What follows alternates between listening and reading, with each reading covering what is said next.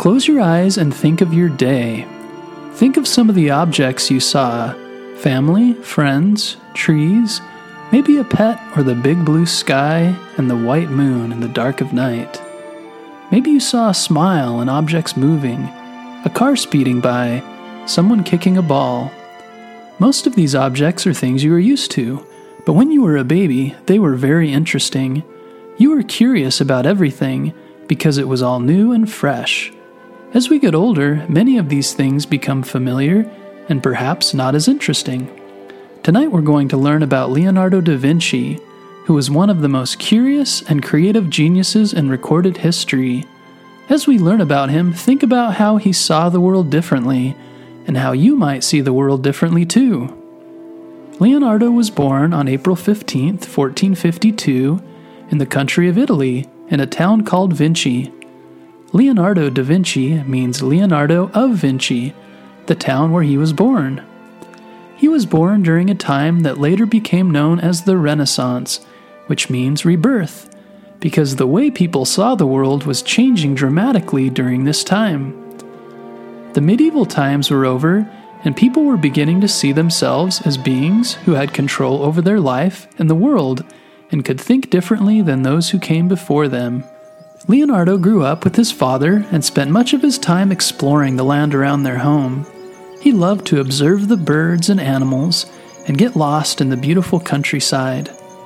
Around the age of 15, his father noticed he had an interest and a gift for art. For this reason, his father had him become an apprentice to Andrea del Verrocchio in Florence, Italy. An apprentice is a student to a master artist. At this time, Florence was known for its gifted artists and sculptors. In Verrocchio's workshop, Leonardo learned from his master how to paint and sculpt. Sculptors use materials like clay or marble to make grand sculptures. Leonardo studied and helped with paintings and sculptures in Verrocchio's workshop until he was 20 years old. The next step in an artist's life was to join a guild, and Leonardo did just that when he was accepted into the Painters Guild in Florence. A guild was a group of skilled artists who worked and met together. At this time, he created many pen and pencil drawings and technical drawings of weapons and other mechanical devices. He was very interested in how things worked and created new devices. He loved inventing things. In 1482, when he was about 30 years old, Leonardo moved to the city of Milan, where he worked for the city's duke, Ludovico Sforza. There he created paintings and worked on inventions for the duke. The ability to create and improve technical devices is called engineering, and Leonardo was a very gifted engineer. He worked for Duke Sforza for many years. There he painted two of his best-known works, The Virgin of the Rocks and The Last Supper, depicting Jesus and his 12 apostles. He also helped design buildings and gave the Duke engineering advice for his army. One of Leonardo's other biggest projects was a huge 24-foot bronze horse for Duke Sforza. He spent 12 years designing it out of clay, which would be a mold to be turned into bronze.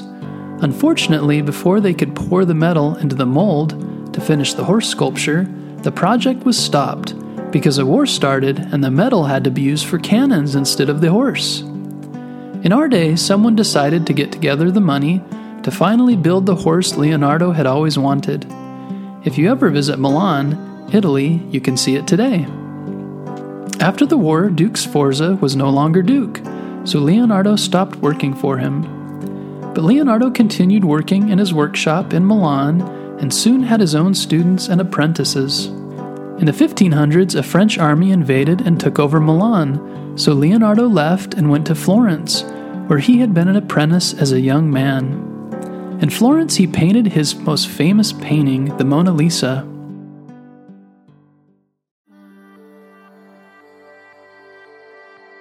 Leonardo was a gifted artist, but he wasn't afraid to learn new topics and never stopped learning. He was infinitely curious. Leonardo began to study math and science. He studied the human body, which is called anatomy. He also observed the flight of birds and studied the flow of air and water. He looked at everyday objects through different eyes. He wondered how bodies worked, how birds flew, and what gave living things their motion. He didn't take anything for granted and saw the miracle in everyday life and studied it to try to deeply understand it. Eventually, Leonardo moved back to Milan and continued his scientific studies, writing and creating many sketchbooks to help others understand the human body and how it worked.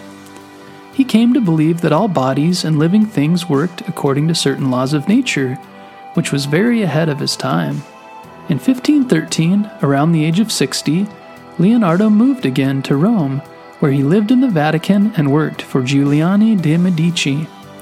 At this time, many of the popular Renaissance artists were living and creating amazing works of art in Rome. The famous St. Peter's Cathedral was being built at the time, and Raphael was painting walls in the Pope's new apartment. One of the most famous artists of all time, Michelangelo, was also in Rome working on the Pope's tomb.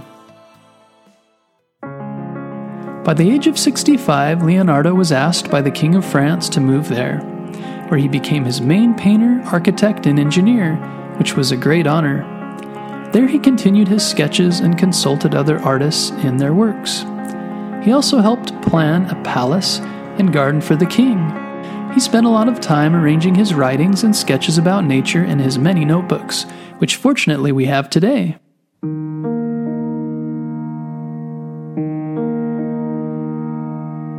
Leonardo passed away at an old age while living in France.